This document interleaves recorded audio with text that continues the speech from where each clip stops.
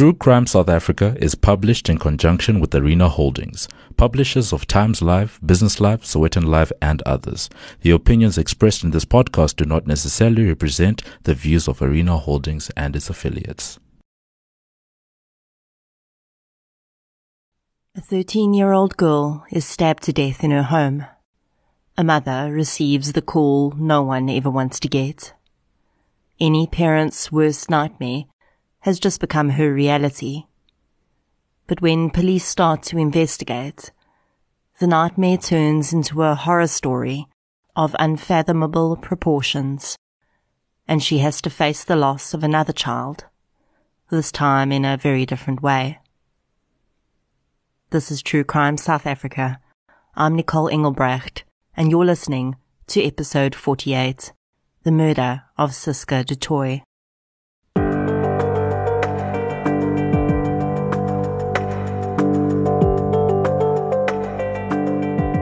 Today's episode is sponsored by King Online.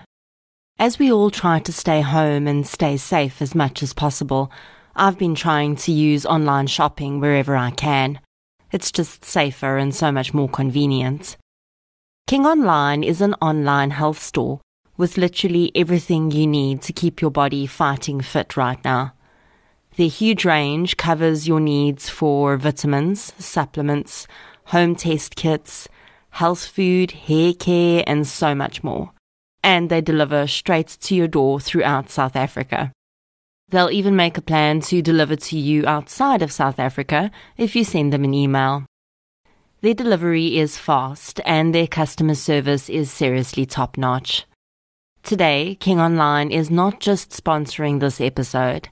They're also offering True Crime South Africa listeners 10% off your first purchase by using the code TCSA10. By visiting king-online.co.za and ordering your health products using the code TCSA10, you'll not only be scoring a 10% discount from a really amazing online health store, but you'll also be helping to support the show. That website again, it's king-online.co.za. And your 10% discount code is TCSA10. I'll leave all the details in the show notes, and a huge thank you once again to King Online. Before we get into today's episode, I'd like to thank our newest Patreon members. A huge thank you goes out to Nicolene, Sean Chevalier, Nicholas Metheny, Thomas Dorman, and Diva Sekwati. Thank you so much, everyone. Your support really is greatly appreciated. If you'd like to support the show through Patreon or PayPal, I'll leave the links in the show notes. As always, any form of support is greatly appreciated, and it doesn't have to be financial.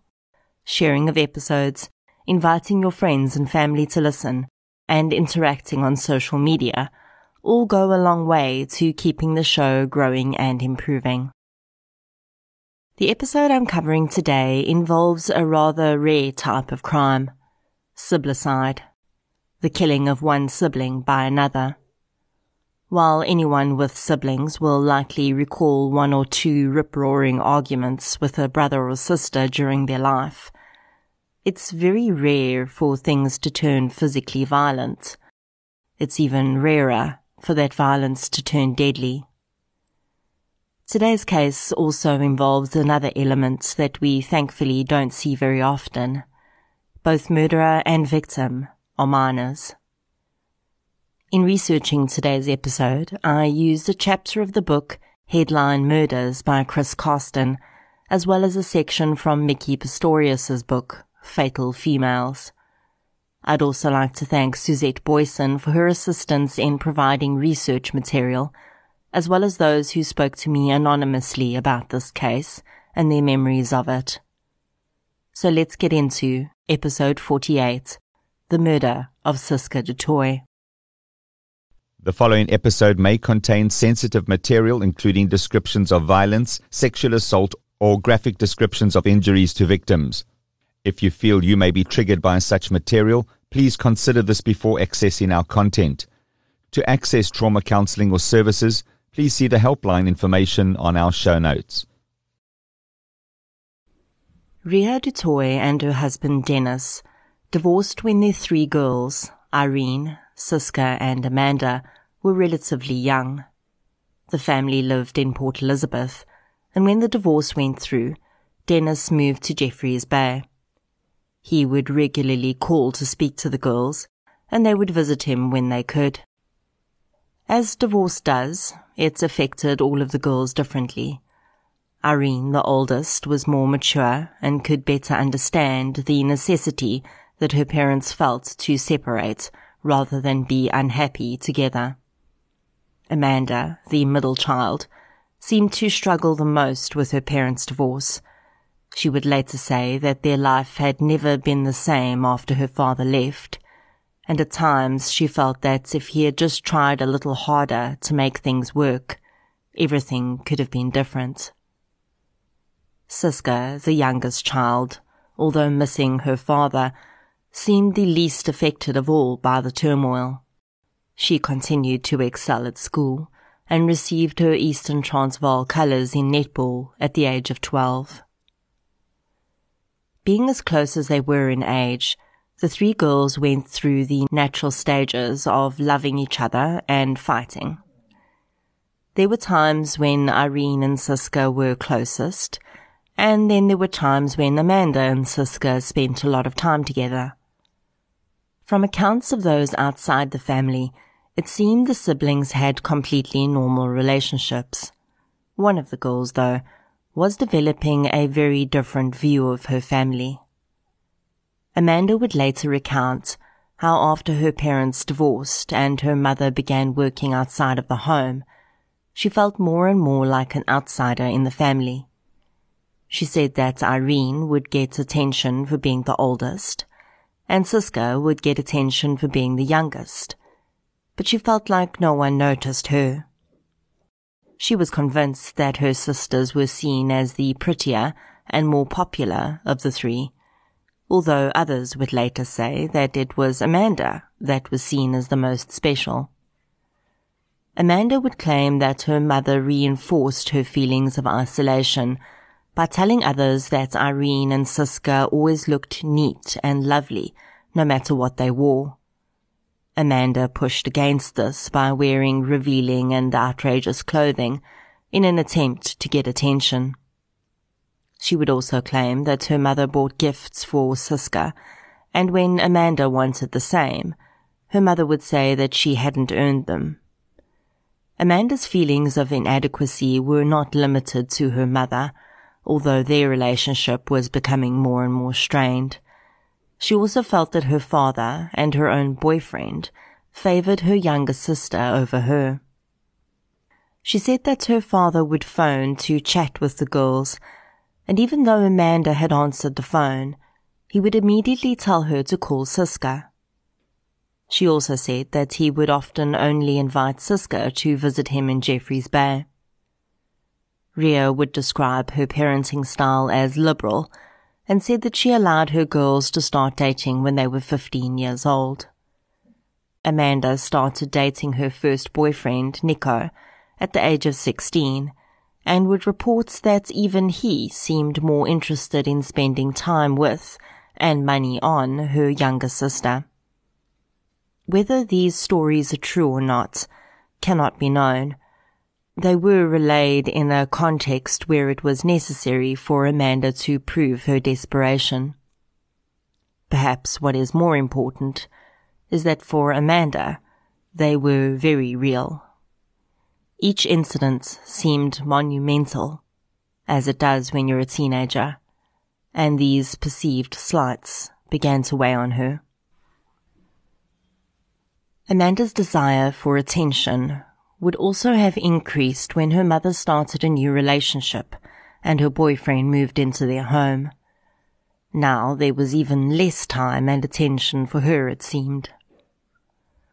On the 19th of September 1994, Siska and Amanda returned home from school as usual. With their mother now working outside of the home, the girls looked after themselves in the afternoons, making their own lunch and completing their homework. Ria had few qualms about leaving her girls home alone, Their 5-bedroom house was in a good neighborhood, Mount Pleasant, and crime rates around this time were not terribly high. When she got a phone call from Amanda at 3 o'clock that afternoon, she was not immediately alarmed. Amanda liked to talk, and she would often phone her mom at work to ask questions or tell her about something that had happened at school. That day, though, her daughter sounded hysterical. "Siska is dead," Amanda said, and Ria's entire world fell apart. When Ria du Toit arrived at her home in Mount Pleasant that afternoon, she found the road filled with emergency vehicles. Amanda was seated on the back of an ambulance, her head bandaged. Police would not let her into the house, but would confirm that 13-year-old Siska was dead. As soon as Amanda could, she relayed to police how a masked man had broken into their home. She'd come home and made lunch. Then she and Siska had gone to their bedrooms to do schoolwork. Amanda was studying for exams and needed to buckle down. Then, she said, shortly after she'd settled down, she heard her little sister scream. She'd rushed to the girl's room and ran straight into the intruder. The man had the bread knife she'd used to make lunch in his hand. Its 20-centimeter blade was red with blood. As she looked into her sister's room, she realized it had to have been Siska's. Amanda said that she'd struggled with the man and he stabbed her in the head and then fled from the house. She'd cradled her sister in her arms as she died, she told police between sobs. Siska's room was not in disarray. One teddy bear lay on the floor along with the 13-year-old girl's body in a large pool of blood.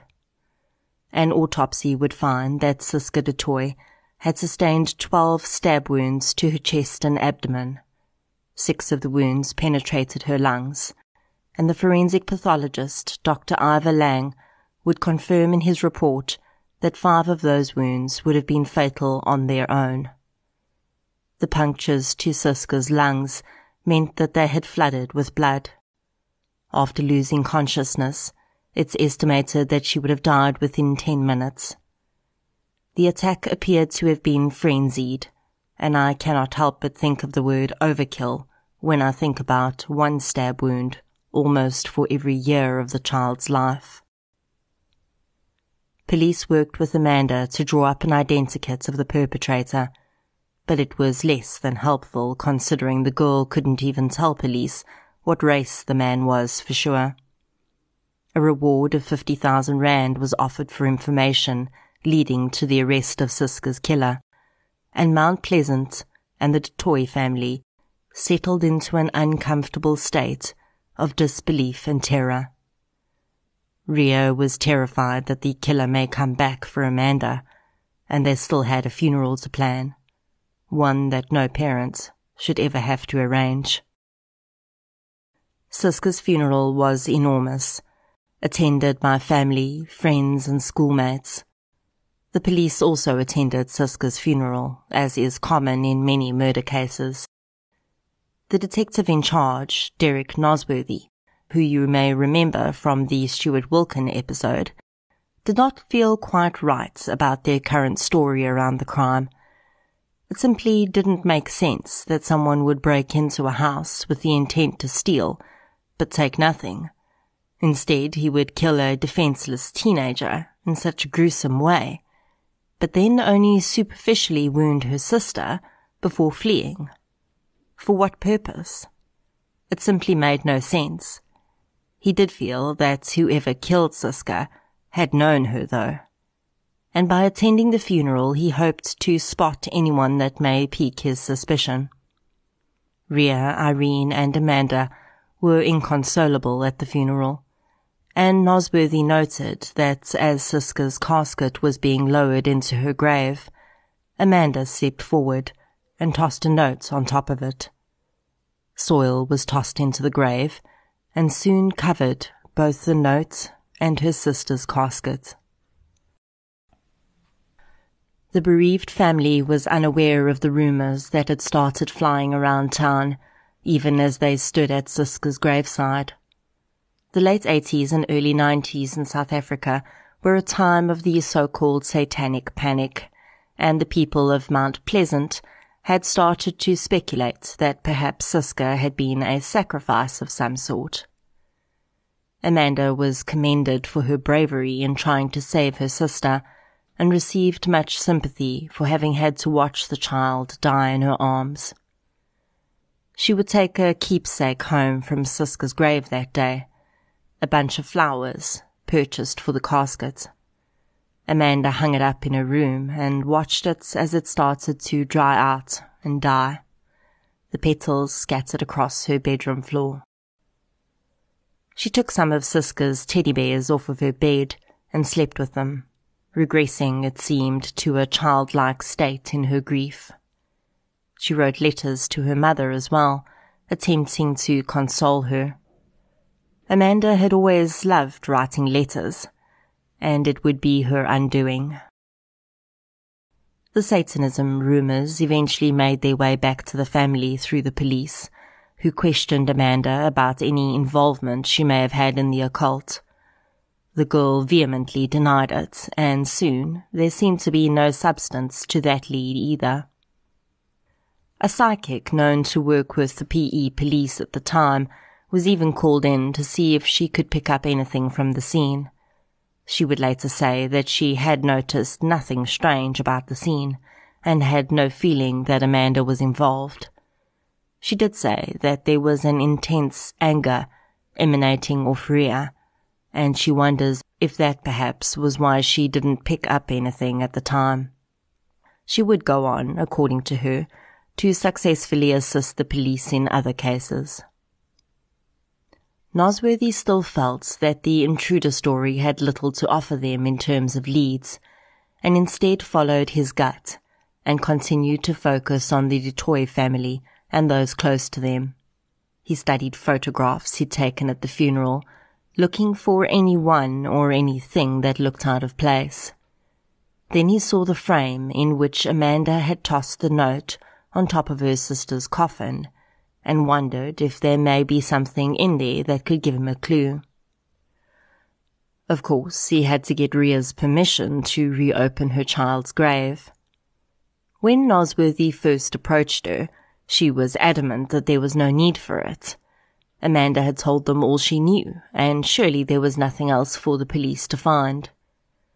Nosworthy explained that it was possible that Amanda had details in her subconscious that she hadn't shared, and the letter may give them clues as to those details. Rhea eventually agreed, and Suska's grave was dug up. Since Amanda had only tossed the note on top, there was no need to remove the coffin or exhume Suska, but they did have to sift through a huge amount of soil to find the letter. After weeks of being in the ground, it was barely legible, and did not end up offering any new information. Pressing on, Nosworthy continued to interview friends of the girls. He questioned Amanda's boyfriend, who referred him to Amanda's best friend, a young lady who apparently had a story to tell. The teenager admitted to Nosworthy that Amanda had written her a letter a few weeks before Suska's death. In it, she had described her hatred for her little sister, and she had ended the letter with a chilling statement. She wanted to feed Suska rat poison or stab her in the heart. The pieces all started to fall into place, and Nosworthy contacted Rhea once again. He wanted to question Amanda. The girl was brought into the charge office at 9 p.m. that night. As she walked through, she would have seen two of her friends, one being the letter recipient, sitting in reception.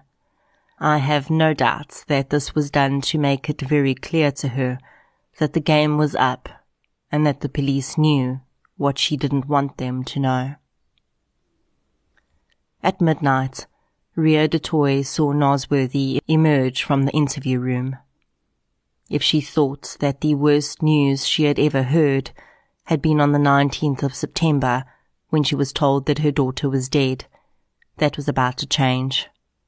Amanda, Nosworthy carefully told the devastated mother, had just confessed to murdering Suska. Ria du Toit was unable to face her daughter that night. After receiving the news, she stood up and left the police station, leaving her daughter in police custody. In the weeks that followed, Amanda would be interviewed by hordes of psychologists and hypnotized at length in an attempt to get as much information as they could from her. The story that Amanda would eventually tell about that day went as follows. The girls had arrived home after school, and Amanda had made herself a sandwich. She'd taken the 20-centimetre-long bread knife off the hook where it hung behind the door and used it to make her lunch, leaving it on the counter. When they'd come in the front door, Suska had locked the security gate but left the front door open. A draft blew through and Amanda went to close it. Suska opened it again, and the pair started to scream at each other. Each girl retreated to their respective bedroom, still screaming. Amanda settled into her room to study, and Suska switched on the television. It was loud, and Amanda shouted at her to turn it down. Suska turned the volume higher, she claimed. The screaming began again, with the girls swearing at each other. Amanda went down to the kitchen to make herself a hot chocolate, and she says that Suska followed. Amanda claims that Suska was swearing at her, screaming at her, kicked her in the shin, and spat in her face. Then she fled to her bedroom. Amanda says that at that point, she was overcome with rage. She grabbed the bread knife from the kitchen counter and stabbed her sister in the back. Suska turned around and saw the knife and started to scream. Amanda says she began to panic about the fact that she'd stabbed her sister and that her sister was screaming. She says that she just wanted to quiet her down. She threw her onto the bed and started to throttle her to stop her from screaming. She says that Suska was fighting back and managed to get the knife and stabbed her in the head. A feeling that had morphed into fear swung back into rage, and Amanda says that she'd started to stab her sister over and over. Then Amanda said something that changed everything. She said that when she was stabbing her sister, she didn't see Suska's face. She saw her mother's. She knew that what she was doing would hurt her mother, and with every thrust of the knife, she was accomplishing that goal. Amanda was interviewed by famed criminologist Dr. Irma Labuschagne, who would become an ally to Amanda throughout the proceedings and even after that. Amanda was diagnosed by Dr. Maurice Magner, a psychiatrist at Lentegeur Psychiatric Hospital, as having borderline personality disorder. He believed that Amanda was emotionally vulnerable and could kill again if she was provoked. Dr. Irma Labuschagne believed that Amanda had taken her rage over the perceived slights from her mother out on her sister. Borderline personality disorder is characterized by an intense fear of abandonment, even going to extreme measures to avoid real or imagined separation or rejection. A pattern of unstable, intense relationships, such as idealizing someone one moment and then suddenly believing the person doesn't care enough or is cruel the next. Rapid changes in self-identity and self-image that include shifting goals and values and seeing yourself as bad or as if you don't exist at all. Periods of stress-related paranoia and loss of contact with reality, lasting from a few minutes to a few hours. Impulsive and risky behavior such as gambling, reckless driving, unsafe sex, spending sprees, binge eating or drug abuse, or sabotaging success by suddenly quitting a good job or ending a positive relationship. suicidal threats or behavior, or self-injury, often in response to a fear of separation or rejection. Wide mood swings lasting from a few hours to a few days, which can include intense happiness, irritability, shame or anxiety, ongoing feelings of emptiness, inappropriate intense anger, such as frequently losing your temper, being sarcastic or bitter, or having physical fights. It would emerge in court that this diagnosis fits Amanda's behavior quite closely, and that she'd had 2 previous convictions on record for theft. The young woman had been caught in a downward spiral for a long time. Her parents' divorce had only made things worse, and because it was believed that she was simply acting out or being a naughty teenager, she received no psychiatric intervention. Miki Pistorius says of this case that what stands out for her the most is how Ria believed that of all her daughters, Amanda was the most likely to share her problems with her. On the other side of the coin, Amanda admitted that she'd never been open with her mother, and that there were many things her mother had no idea about. Pistorius underlines how different the parents' perception of their child is, in this case, to the reality, and I think that's an extremely important point. Pistorius ponders whether, if any action had been taken after Amanda's theft convictions, in terms of counselling, perhaps her borderline personality disorder would have been diagnosed, and she may have gotten the help she needed. As the trial proceeded, the community of Mount Pleasant was once again cast into turmoil.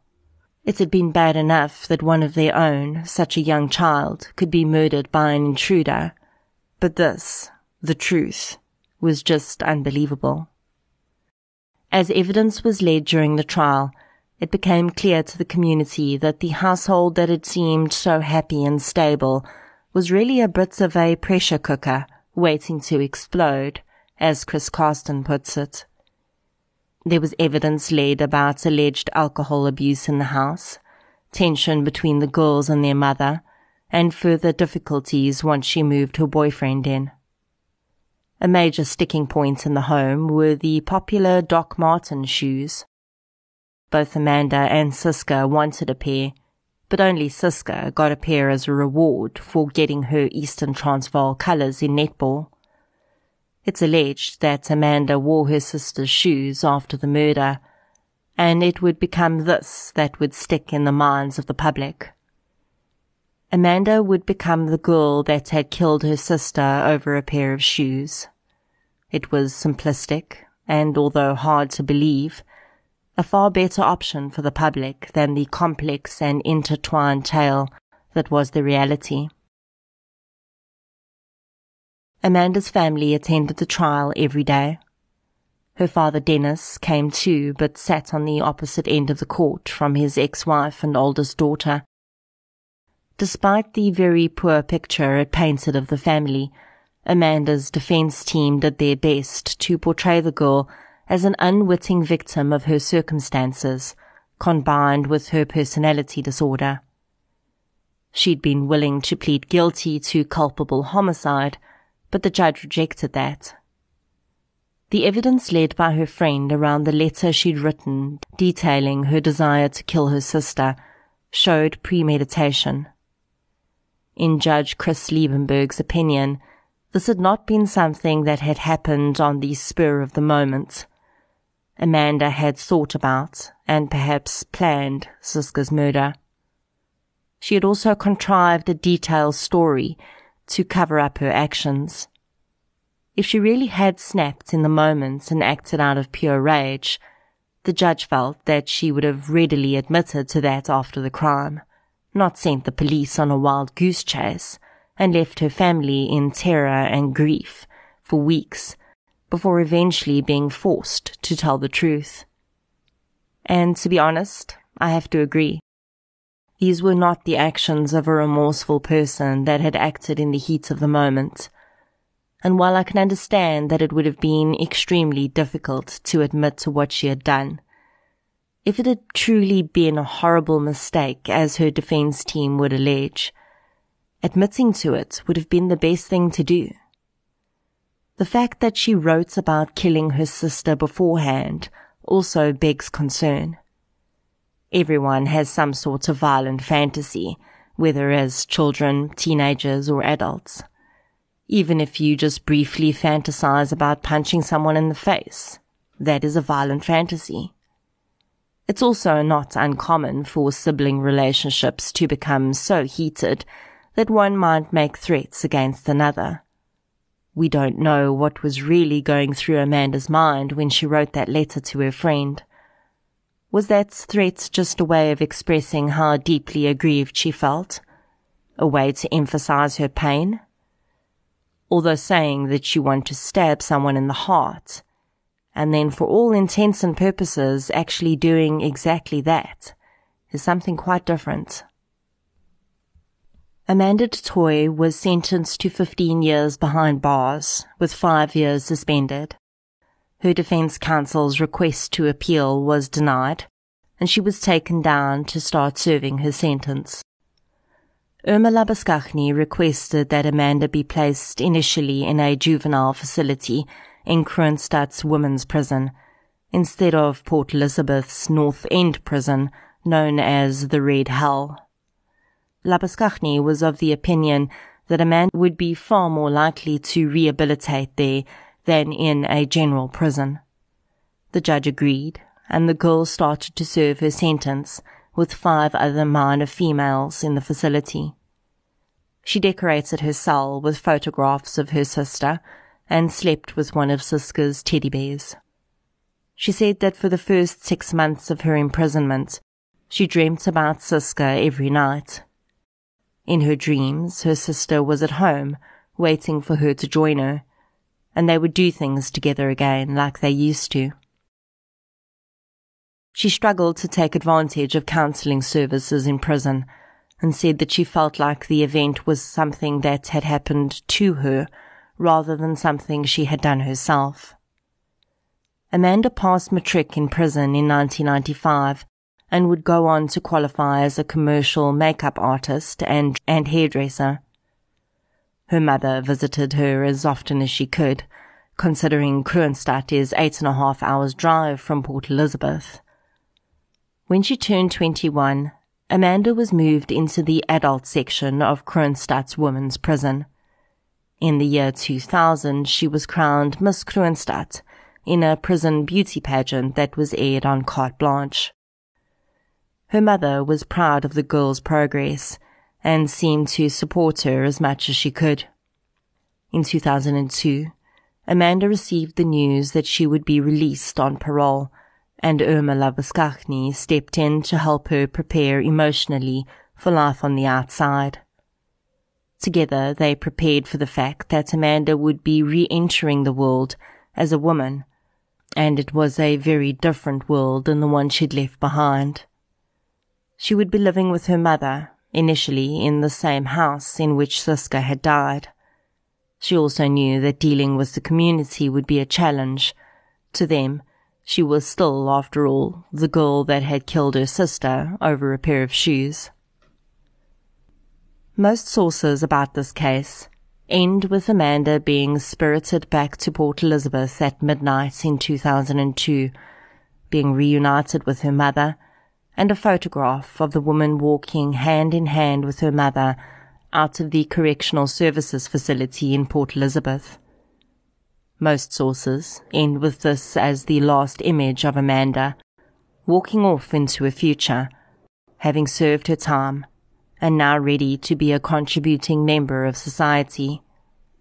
But that is not where Amanda du Toit's story ends. Not by a long shot. The Amanda that emerged outside of prison is described in a few media articles, and I also had the honor of speaking with someone that would experience, if only second-hand, the turmoil that still raged in her. Amanda seemingly did her best to reintegrate at first. She worked as a waitress and lived in her mother's home. She agreed to an interview with the media soon after her release, probably hoping to show the public that she'd grown up and changed. In it, she explains that she realized that her view of her family as a child was very skewed, and that she only understood after Suska's death that her mother actually did love her very much. In the article, Amanda expresses great hope for the future, but it seems, and Ria also says, that the community they lived in was having none of it. Ria would later describe how Amanda had been embarrassed in public, and people had called her a monster. On one occasion, a woman had accidentally driven into Amanda's car, and on realizing who she was, told her that she was sorry about the accident, but that it was nothing compared to what she had done. Although it sounds cruel, I can sort of understand the community's difficulty in accepting Amanda back into the fold again. Yes, she'd served her time, but for the people that had known and loved Suska, or really anyone that had been touched by the horror of that day, that would have been little solace. Of course, no one was asking people to welcome her back with open arms, and they didn't have to call her names or humiliate her publicly. But I do wonder if people felt like they were standing up for Suska in some way by doing so. I think this reaction simply speaks to the far-reaching effects of this type of crime on society. People find it very difficult to let go, regardless of how much time someone serves for their crime. At some point, Amanda moved into her own little apartment. She had, however, started to drink, and whether or not that was a way of pushing down pain that she'd yet to deal with, it got her into a lot of trouble. Between 2005 and 2007, she was involved in 2 incidents where she was found to be driving under the influence. In one case, she was charged, but the charges were withdrawn. During this period, Amanda became friends with a woman that lived next door to my anonymous source, who I will call M. At the time of the incident I'm about to describe, M had no idea about Amanda's past. She would only find out in the ensuing period that followed. The neighbor had a 16-year-old daughter, who we will call D, and one night, Amanda, now in her late 20s, took D out clubbing. I had a conversation with M about why the older woman would have been out with this younger child, a minor essentially, when she was actually friends with the girl's mother. We have no idea how D came to be in the company of Amanda that night, or whether it was with her mother's consent, but I do wonder if Amanda felt more comfortable around younger people after she left prison. Her life had essentially stalled while she was inside, and she wouldn't be at the same level as others her age. That is one consideration, and the other is that she might have been trying to reconstruct her failed relationship with her younger sister. Either way, the evening took an almost fatal turn when Amanda, intoxicated, lost control of her vehicle and it overturned. They remained in the vehicle unconscious for some time before they were discovered. Amanda recovered without any permanent injury, but 16-year-old D suffered severe brain trauma and would spend a long time in a care facility. She never fully recovered and lives with the physical and mental damage of that accident to this day. M's brother, who we will call Q, was dating D at the time, and he was devastated by the complete change in the girl's personality due to the brain trauma. This is what Q had to say about the accident and its after effects on his, D's, and so many other lives.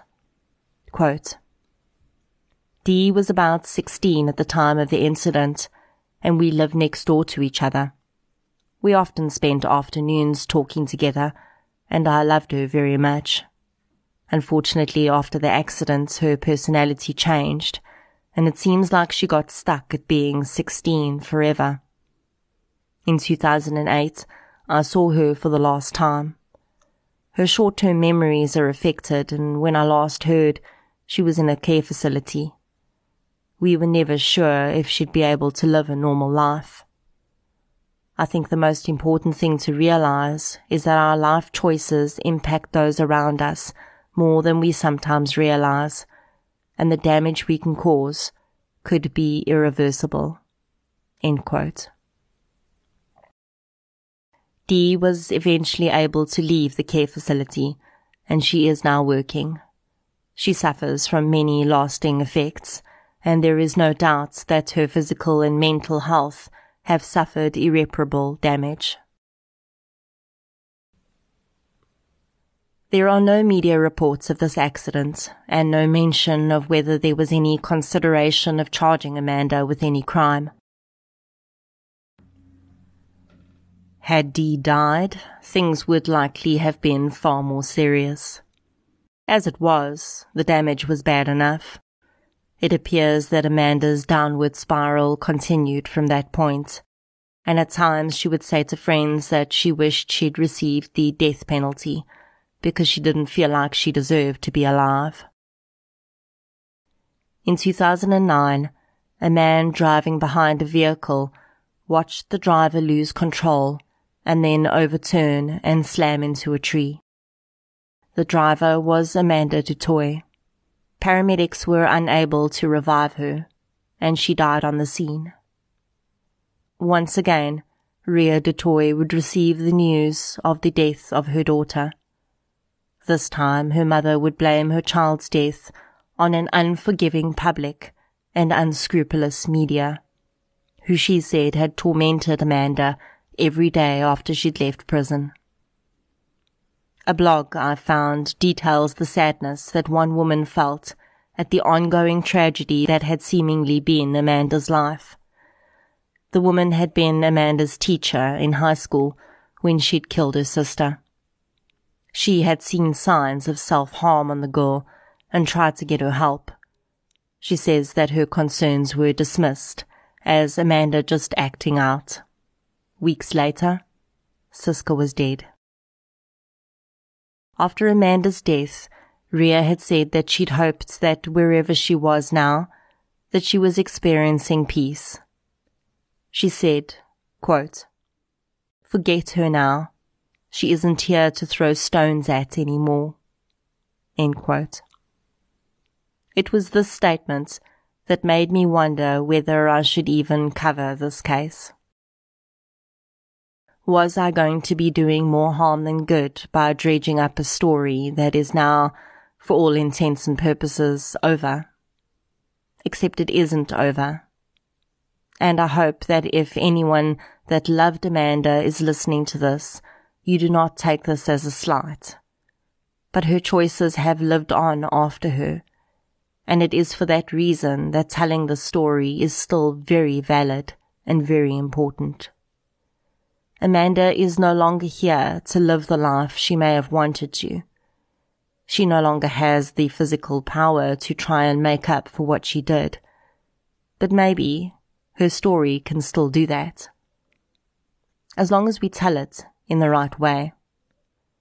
If one person listens to Siska and Amanda's story and recognizes that their child needs help before it is too late, maybe that is enough to make up in some small way for all the pain that has been caused and continues to be lived.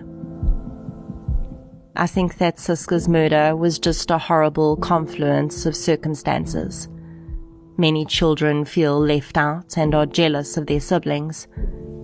But when that, the family dynamic, and Amanda's mental disorders were combined, it set her on a path to destruction. That could have ended when she walked out of prison, but sadly, it didn't. I understand her mother's feeling that her daughter was tormented, but we cannot discount free will. Amanda could have chosen to leave the place that knew her past so well. She could have started afresh somewhere else. Amanda could have chosen to get treatment for the binge drinking issue, which was clearly out of hand. She could have chosen not to drive drunk with a 16-year-old child in her vehicle. But then, in hindsight, everything is 2020, and it's never really that simple at the time. Suske du Toit did not deserve to die. Amanda du Toit should not be dead either. Dee should be the person she was before she got into that car. Ria should not have to mourn 2 children and the horrific circumstances that surrounded the death of both. Q should not have to wonder what might have been. But here we are. And if all that we can hope for is a little bit of insight for someone out there to make a different choice, then maybe that will have to be enough. Suske, rest gently. Amanda, I hope that you have found peace. And to all those left behind, may your pain never be unbearable.